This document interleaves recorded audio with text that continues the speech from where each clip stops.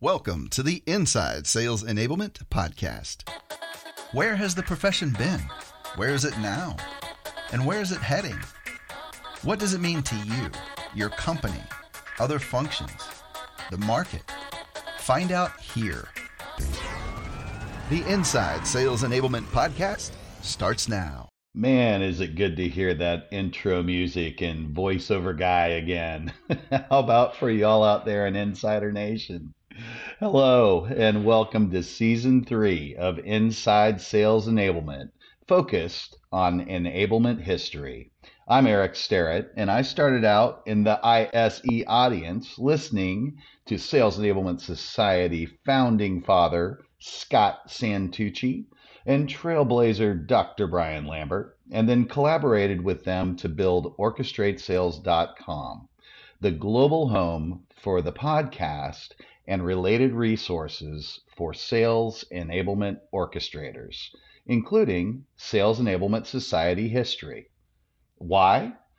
Well, the foundation of cross-functional enablement orchestration was established in the three founding positions signed into existence by the 100-ish forefounders of the SES back in Palm Beach in 2016, for which this very week is the 7-year anniversary. So in celebration, after a few years of hiatus, I'm knocking the dust off of the OrchestrateSales.com property. As a sales enablement history nerd with a passion for the continued elevation of the profession, I see it as the Sales Enablement Smithsonian and an opportunity to serve you, the global enablement community, in revisiting the wisdom of the treasures therein, as well as uncover some new ones with a series of special guests, which may even include you. Today we begin ISE Season 3 with a focus on before there was the SES and how it almost didn't even happen, with special guest, Sales Enablement Society founding father, Scott Santucci. Scott, great to have you here. This Sunday marks the 7th anniversary of the SES, the founders meeting. What I'd like to do with you today is hop in a time machine and take a look back, getting the straight shooting from the person who was there from the beginning and founded the Global Society. By way of introduction, for those who may not know, Scott Santucci was at Forrester and was part of founding the core operating group for sales enablement. Scott, maybe we could start there and just share a little bit about your background pre-Sales Enablement Society. Sure. In 2008, I had my own business called Blueprint Marketing. One of the things that we built were these sales workbenches to help take a lot of complex content and allow salespeople to sort it, to have very specialized conversations based on stakeholders or stage in the sales cycle, things like that. I sold that business to Forrester with the idea of building out a database based on very specific roles. Like, how would you navigate an agreement network inside an IT organization? The very first report that I wrote at Forrester was called Engineering Valuable Sales Conversations. And that report laid out just this concept, hey, we need to think about sales and marketing a little bit more differently.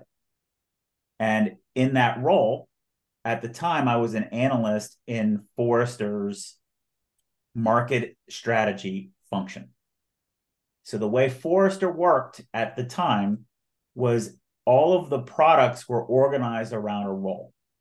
There was content for CIOs, content for VPs of networking, content for B2C CMOs. So Forrester's got tremendous depth of expertise in B2C marketing.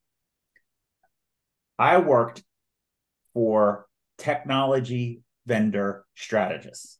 What I highlighted was, hey, there's a big gap between strategy and execution. And this big gap of strategy and execution is an opportunity for a new role. So at the time, it was very difficult because Forrester had really just moved into this new role, so they didn't know how to create new product offerings, new roles. So what I did was I got 20 executives into a room for an entire day. 10 of them were CMOs, 10 of them were VPs of sales. And we had an entire day's discussion to discuss what are these gaps, these strategic execution gaps, because we didn't want to have the conversation about sales and marketing alignment because that was dated even in 2008. What we wanted to do is come up with a new idea, a new strategy. And that strategy became what we wrote out as the definition of what we called sales enablement, which was taken from and agreed to by that group. Was that where it started? Was sales enablement always sales enablement, or was there like a close second and third on the whiteboard that got crossed out? No one really could come up with a term, so we just said, eh. And the concept of enablement was way more like an engineer's view or a city planner's view, not how you enable a drug addict or something like that. It wasn't emotive. It was engineering-y, strategic-y, business process-y, not functional or what people do or activity-based. It had none of those vibes. If you have a room of 10 CMOs and a room of 10 VPs of sales from different companies, so they don't have to worry about their internal politics, and challenge them with gaps between the business strategy and friction that they have among their functions, you quickly realize that this is a architectural or it's a design problem. It's not a who does what, I own this, you own that problem. So because of that, and because the goal was by the end of the day to come up with a document, a statement that people could agree with, it creates that good forcing function to do that. So we have this document, we have a whole bunch of energy. We had Forrester executives in the room like, wow, this is a new thing that we should get behind this. We should sponsor a role for it. So we did a deep dive. So when people looked at that inside Forrester, there were people who would say, that's already a job that product marketing does. Look, we'll show you. Look, it's right here. Look at the product marketing, pragmatic marketing. It says right here, sales enablement. It's this stuff. And then there are other people who say, no, that's what sales training does. And we said, look at this definition that we came up with. It's neither of those things. Those things are subordinate to this bigger picture. So yes, it is true. Product marketing needs to do some of those activities. Yes, it's true. Training need to do some of those things, but they have to be in service of something much bigger, or else they're not connected. So we did deep dives. We had to go and interview, I think 50 companies. We had to plot out where they were, and then we had to figure out whether Forrester would make money doing that, and if we would, what kind of money would we make making that a role. And that was the goal.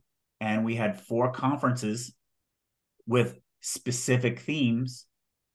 The first conference theme was Separate Ways, Worlds Apart. Sounds like a song. It is a song.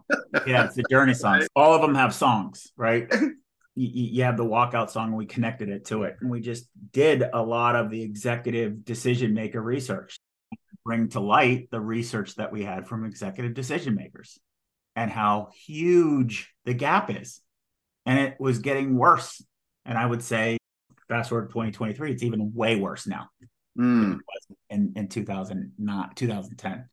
We introduced this whole concept of working backwards from outcome. That was our hero conference. How do you evolve to be a sales enablement hero? The hero, who are you a hero for? Your CEO. And HERO is an acronym: holistic, engineered, reality-based, and ongoing operations.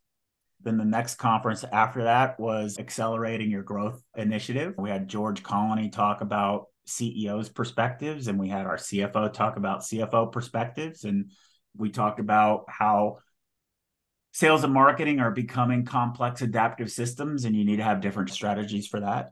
And then the last conference that I was there was our growth agenda, where we gave people canvases, actual canvases to start plot that were done in layers to plot those things out. What was very interesting is by the time 2014 came about, there were 2 schools of thought. There were director and manager level people who viewed sales enablement more as this job description or role, and it was about activities and who does what.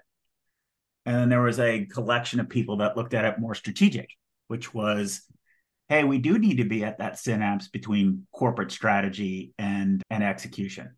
We do need to build strong alliances with the finance department. And we do need to build bridges between product groups who have a number and sales groups who also have a number, but their numbers are very different. We do need to be able to create layers in terms of marketing materials instead of making everything about a product. So that's what we did. But that was, I would say, less than 30% of our customer base. But those people were way, way higher up in the organization. So I left Forrester to join Alexander Group to work with those strategic people. So that's the background. We use the word sales enablement for a bunch of reasons. One is we wanted to pick a word that didn't really have a standard. We had a bias that enablement is more like architecture. You design something and you enable stuff to happen. You don't enable by doing things for people. You enable by designing and letting people be and just paying attention to it. So that's the prequel. You've created this title, Sales Enablement. There are things being produced and sent out into the world. When did it go from what I'll call behind the boardroom walls out into the place where it started to become a society? Once that information got out, where did the seeds of this external society start? So there were a collection of tech vendors that existed that called themselves sales excellence, sales enablement, things like that. Like Sabo, I think, was maybe one of those. Yeah, there were ones even before. So, for example, I met Tim Reister when he was at a company called Ventasso. And Ventasso was a business, I think, in the 2005 zone, where they're trying to build like a database of messages to help match the right messages to other people.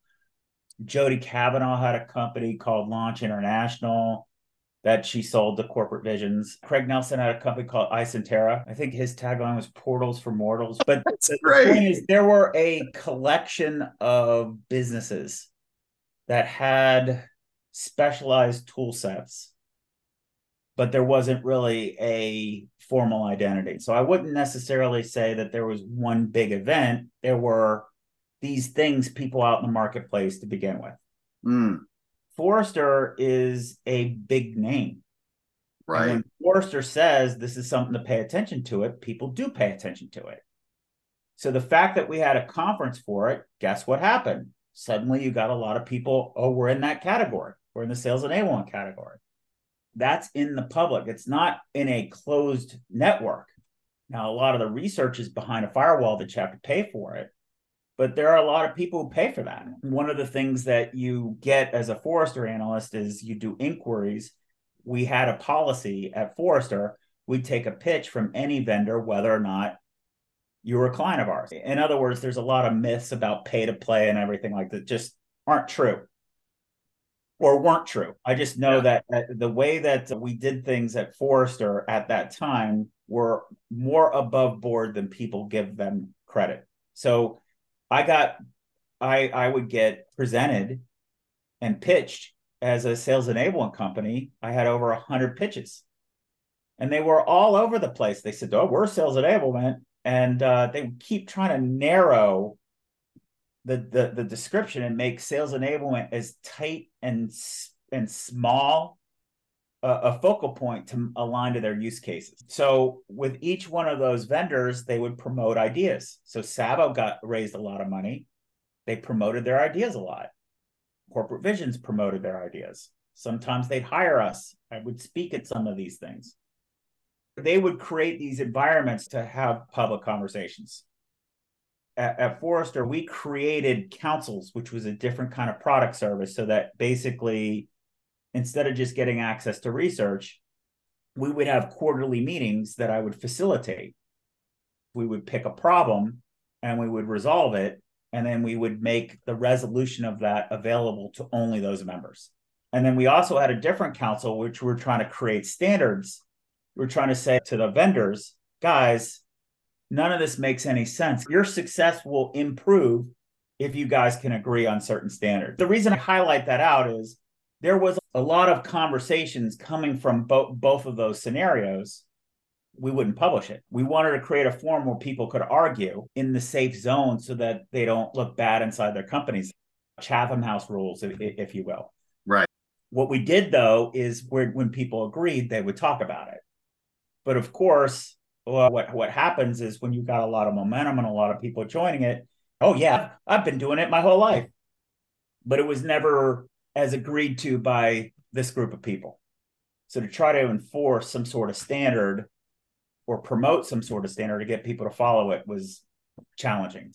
So maybe a good next step in this, LinkedIn, that platform played such a big role. You'd probably give it a supporting actor status in the movie, at least, I'm sure.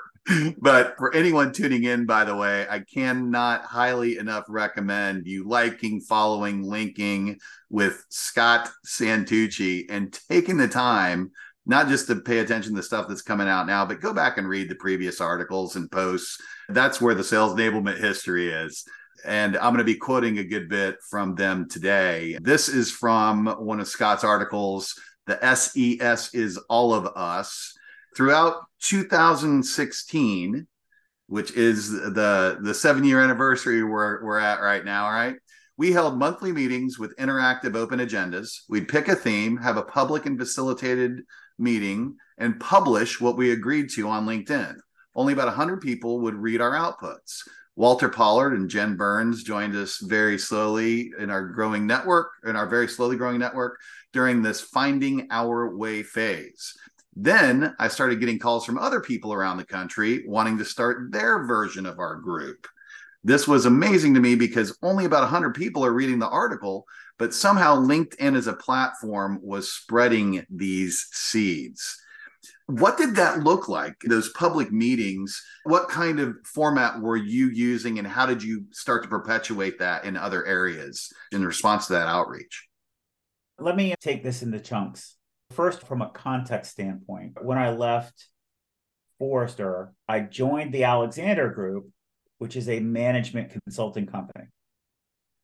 When you work in a management consulting company, you go way in depth. So at Forrester, I might get 8 inquiries a day. So an inquiry would be I'd have 8 30-minute calls with people all over the world. Wow. At Alexander Group, you'll work on 10 projects a year with the same company. So the depth is greater, but the breadth isn't there. So what I loved about being at Forrester is people would stump the analyst or challenge you or whatever. And I loved that. So I missed that interaction of constant new ideas. So the idea was, what if I started a local meetup group? At the time, so let's say 2000 period, I was extremely anti-social. I thought social selling was a bunch of bull. And I'd met Joe Rowley when I was at Forrester, and I really connected with her. And she was challenging me, you got to do more. And I was like, I don't even understand this. I was speaking at a conference for HP. And she said, hey, let me connect you with Tiffany Bova.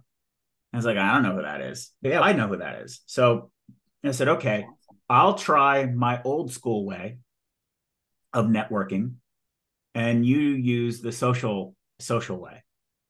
And let's see who gets at her first. I got to her first, but the value of the conversation was way better because Jill was able to give context. So it wasn't like it was in depth, super, super fast. So that made me go, holy, this is way more powerful than I thought. I'm always going to be biased to one relationships. But the leverage that Jill showed me by me having to experience it myself, because another thing that I like about Jill is you just got to do it. You just got to do it. Like she'll, I'm not going to say that she pesters everybody, but I like that she does that. Tamara Shank also like, you got to be on social. Yeah. And I don't want to. I mean, you got to. Love being challenged like that. I love it. And the reason that I love it is that you always learn something, especially if you do it together, which happened in like November 2015, was this is a lot more powerful. So what does that have to do with the Sales Enablement Society? In December of 2015, I just gotten back from this really exciting transformation project we worked on with a manufacturing company, and I was happy about it, but I didn't only the people in that company knew about it. There wasn't any way to share that. There wasn't like the councils that we'd set up at Forrester to be able to say, hey, let's tell a story about what Semantic is doing. Let's tell a story what this company's doing. And that made me sad. And also, I didn't like being known as an author. I wanted to have more closer connections with humans. I got this idea of saying, what if I started a local meetup group? And instead of doing it by calling people, I decided, hey, what if I took what I learned from what Jill got me to do? And what if I asked to create this thing online? So I wrote up, it was a letter for friends. You can go read it because it's still published out there. Love it. I wrote out this letter for friends, and I looked at my keyboard for at least 2 hours before I hit send, because I was scared, because I was used to, when I would publish something at Forrester, I'd get 20,000 views. Rock star. Yeah. That's what you think, right? It's the metrics, and the metrics matter or whatever. And even after I left, when I would write an article on LinkedIn, I get 5,000 views, 10,000 views. So I'm like, okay, I'm relevant and all that other stuff. But I knew that this letter probably would be the end of all that. Yeah. I thought really deeply about whether to do it or not. I hit send, and I think to this day, even all these years later, it's got a whopping total like 300 reads. So I was like, I really screwed up my career. Was Jerry Maguire out then, where it was like I published my manifesto, and that hit send part when he's up all night putting the. Maybe you're right. That was a Jerry Maguire kind of thing. But what happened was so interesting because it got engagement. And by engagement, people would call me, or people sent me direct notes. So this article just asked, hey, is anybody interested in forming a group? And I thought it would be successful if I had 5. I called Brian Lambert, who lived in the area at the time. I said, you're one of them. So you're going to go. So there's 4 now. The very first meeting, we had 16 people. We had to change venues twice. And that's how it got started. Wow. So the very first meeting that we had was just a meeting to discuss whether we should have our other meetings or not. And people went around the room and said, this is what sales enablement means to me, and it means something different to everybody. Wasn't that interesting? What if we texturalized it? And then we started having monthly meetings. I'd call people, I'd send emails to people who had sales enablement or sales leadership or whatever in the title in the DC area, and invite them to participate. Why am I coming? I don't know. We're here to figure it out. And we had a theme, but it wasn't a presentation. It was, hey, let's see if we can plot out what the problems are. Or I presented something that I did way back in the past, and I didn't tell anybody. It was my own work. And I said, let's critique it. And we beat that up. Everything was conflict oriented, but in a positive way, with the goal of figuring it out. And one of the rules was I publish something after each meeting. The standard format, which says, here's a topic with a 20-minute overview, a frame. Here are our roles and responsibilities. Here's how we're going to attack it. And here are the group activities that we need to do. And we do the activities, and we read out the feedback, and then argue it out from there. So when those folks were reaching out to you and going, hey, that meetup thing you're doing where you're using that model and people aren't just showing up with PowerPoint slides, but you're getting actual work done and there's stuff coming out of these things. Did you share that same format out with the other groups that were reaching out to you, or what did that package look like? At this point in time, no one's reached out to me yet. So that's never been asked for. So there's no reason to document or anything like that. I'm asking that. You know what I want for Christmas, Scott? Deal. And what would happen over a period of time is people saw these outputs and go, hey, I want to set up a meetup too. So I got a few of those direct messages on LinkedIn. None of this is visible. All of this is behind the scenes, which is another interesting thing that I learned from Jill. Hopefully it's super clear. It took Jill Rowley pushing me to get on LinkedIn, and then I'm eternally grateful for it. By the way, I just ran into her in Nashville a few weeks back. This is the hug she said pass along to you. I love that connection. Huge fan of her. I think the thing to focus in on is that most people pay attention to the metrics and the clicks. But what is really powerful about social media are the things that people don't see. It's the questions and the engagement that you get from that. So I'm getting these, hey, what are you doing there? Mm-hmm. Hey, I want to, how should I set up a local meetup group? I'm like, beats me. I don't even know what we're doing. I really don't. Here's my paper trail. I'm publishing everything along the way. You want to follow along and help me figure out what I'm doing? I just set out with this goal, and I want to find people who are like-minded that are willing to discuss these things and be curious about it. So along the way, Daniel West, who was a Forrester client and also a Serious Decisions client, said, hey, I want you to meet this guy, Jim Ninivaggi. And I said, no, I don't want to. He was the competitor and they were trying to rip us off because Serious Decisions started their sales enablement practice afterwards. And I heard from our clients that they were going after our marquee clients. And I'm like, why don't they come up with their own new idea? Was like my attitude. I'm meeting them. All right. And then Daniel's like, what are you doing? What are you doing? Are you going to be that kind of a baby? You don't even work there anymore. He's a good guy. And I'm like, I don't care what good guy he is. And so Daniel's like, you got to do it for me. So I'm like, okay. So there's that theme, right? I need people to challenge me on it. And I met him and we were like brothers in 10 minutes. I didn't want to. I did. It took about 10 minutes to where we were like long lost best friends.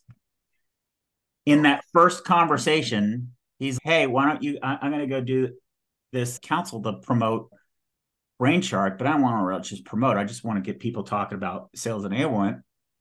Why don't you show up? I was like, yeah, that'd be awesome. I'll do that. So I flew out. We were like kids in a candy store planning that. I told him, I want you to just show up at the local DC area sales and marketing meetup group, which was my title. It's super, super clear. I'm a great marketer. So we show up and it was like improv night between Jim and I, highlighting the key points. And I decided that I was going to just try to make Daniel West uncomfortable because he put me on the spot there. So I'm going to put him on the spot. And he's such a good sport with that.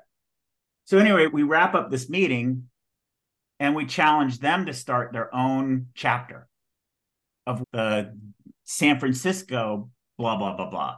Okay. Like, it's your group, come up with your own name. And I said, Daniel, you're the president. You figure it out. And that's how the first chapter got born. It was in the same spirit how I got into social by Jill challenging me, by first Daniel challenging me. Right. Then me and Jim deciding, hey, we're going to challenge him. And then we challenged that group of about 12 people there, of which Siobhan was there too. So you could probably get some good stories from her perspective. Love it. So it was all started on the dare is what we'll call it. I guess a triple dog dare. I just skipped formality and went right to triple dog dare. I came back and we had our local DC. So we have a San Francisco chapter, but maybe they won't be affiliated and I can be part of that one and part of this one if we don't want to try to link them up. We said we try to link them up. And in doing so, Raul Gupta just ran with it and he made this own website. So the lion logo, Raul did that. He did it all in like a weekend to say, look, if we're going to do this, it can't be as embarrassing. No offense, Santucci, but DC local area sales and marketing meetup group isn't really that great. I was like, I agree with you. I'm open to change the name. So Sales Enablement Society, he came up with the lion. He came up with the first website. It was amazing. And he did it like in a weekend. So we had that. And then at the same time, one of the people who've been contacting me about a local group was Joe Guardia. How would I set this up? I said, do you want to set up just as a local group, or do we have this DC one and we got the San Francisco one? Do you want to be part of that? Oh, I want to be a part of that. I said, okay, we'll have a meeting. We'll go and get it kicked off. In either September or October, we had a meeting there, and their mission was to come up with what's the end game. We co-wrote in that meeting what the end state of sales enablement should be. We called it the Chief Productivity Officer, and I was writing down on the screen what people were agreeing to as we were there. There were a lot of people in that meeting. So Lee Levitt was in that meeting. Mike Kunkel was in that meeting. The founding of the Boston chapter. Timeline wise, are we in mid 2016 or where are we at? Yeah, it's August, September timeframe. So we go, we got these three. I say to our group, what should we do? Alexander Group, we have this conference coming up. I can ask my company whether or not we could get space and try to have a national meeting there, like the Continental Convention. Should this be a national thing? If so, it should be not us running the shots. That's like the central command and control thing that I'm not a part of. So we should do that. Will you guys commit to help? Let's agree on what a number would look like, because the optics for me are going to look terrible if no one shows up. So will we commit to try to get 20 people there? We thought 20 people to show up on a Friday afternoon in Palm Beach. If you've ever been to Palm Beach, Florida, it's not easy to get to. Could we get 20 people to fly in to Palm Beach from around the country to have a meeting and set this up? Our goal was 20. Yeah, we'll do that. We're going to commit to do these kinds of things. And that's when we decided at that moment in time, we're going to explore whether or not to start the Sales Enablement Society. So the founding meeting that happened in Palm Beach, November 2016, was a meeting to decide whether or not the Sales Enablement Society should be born. That's the backstory. So to promote that, we just did the same thing. Hey, I'm going to go back to what I learned from Jill Rowley. I'm going to go back and say, I'm going to write, this is what we want to do. So the first thing was I put a mission statement out. Instead of taking a report that people expect from me, I'm going to make an ask.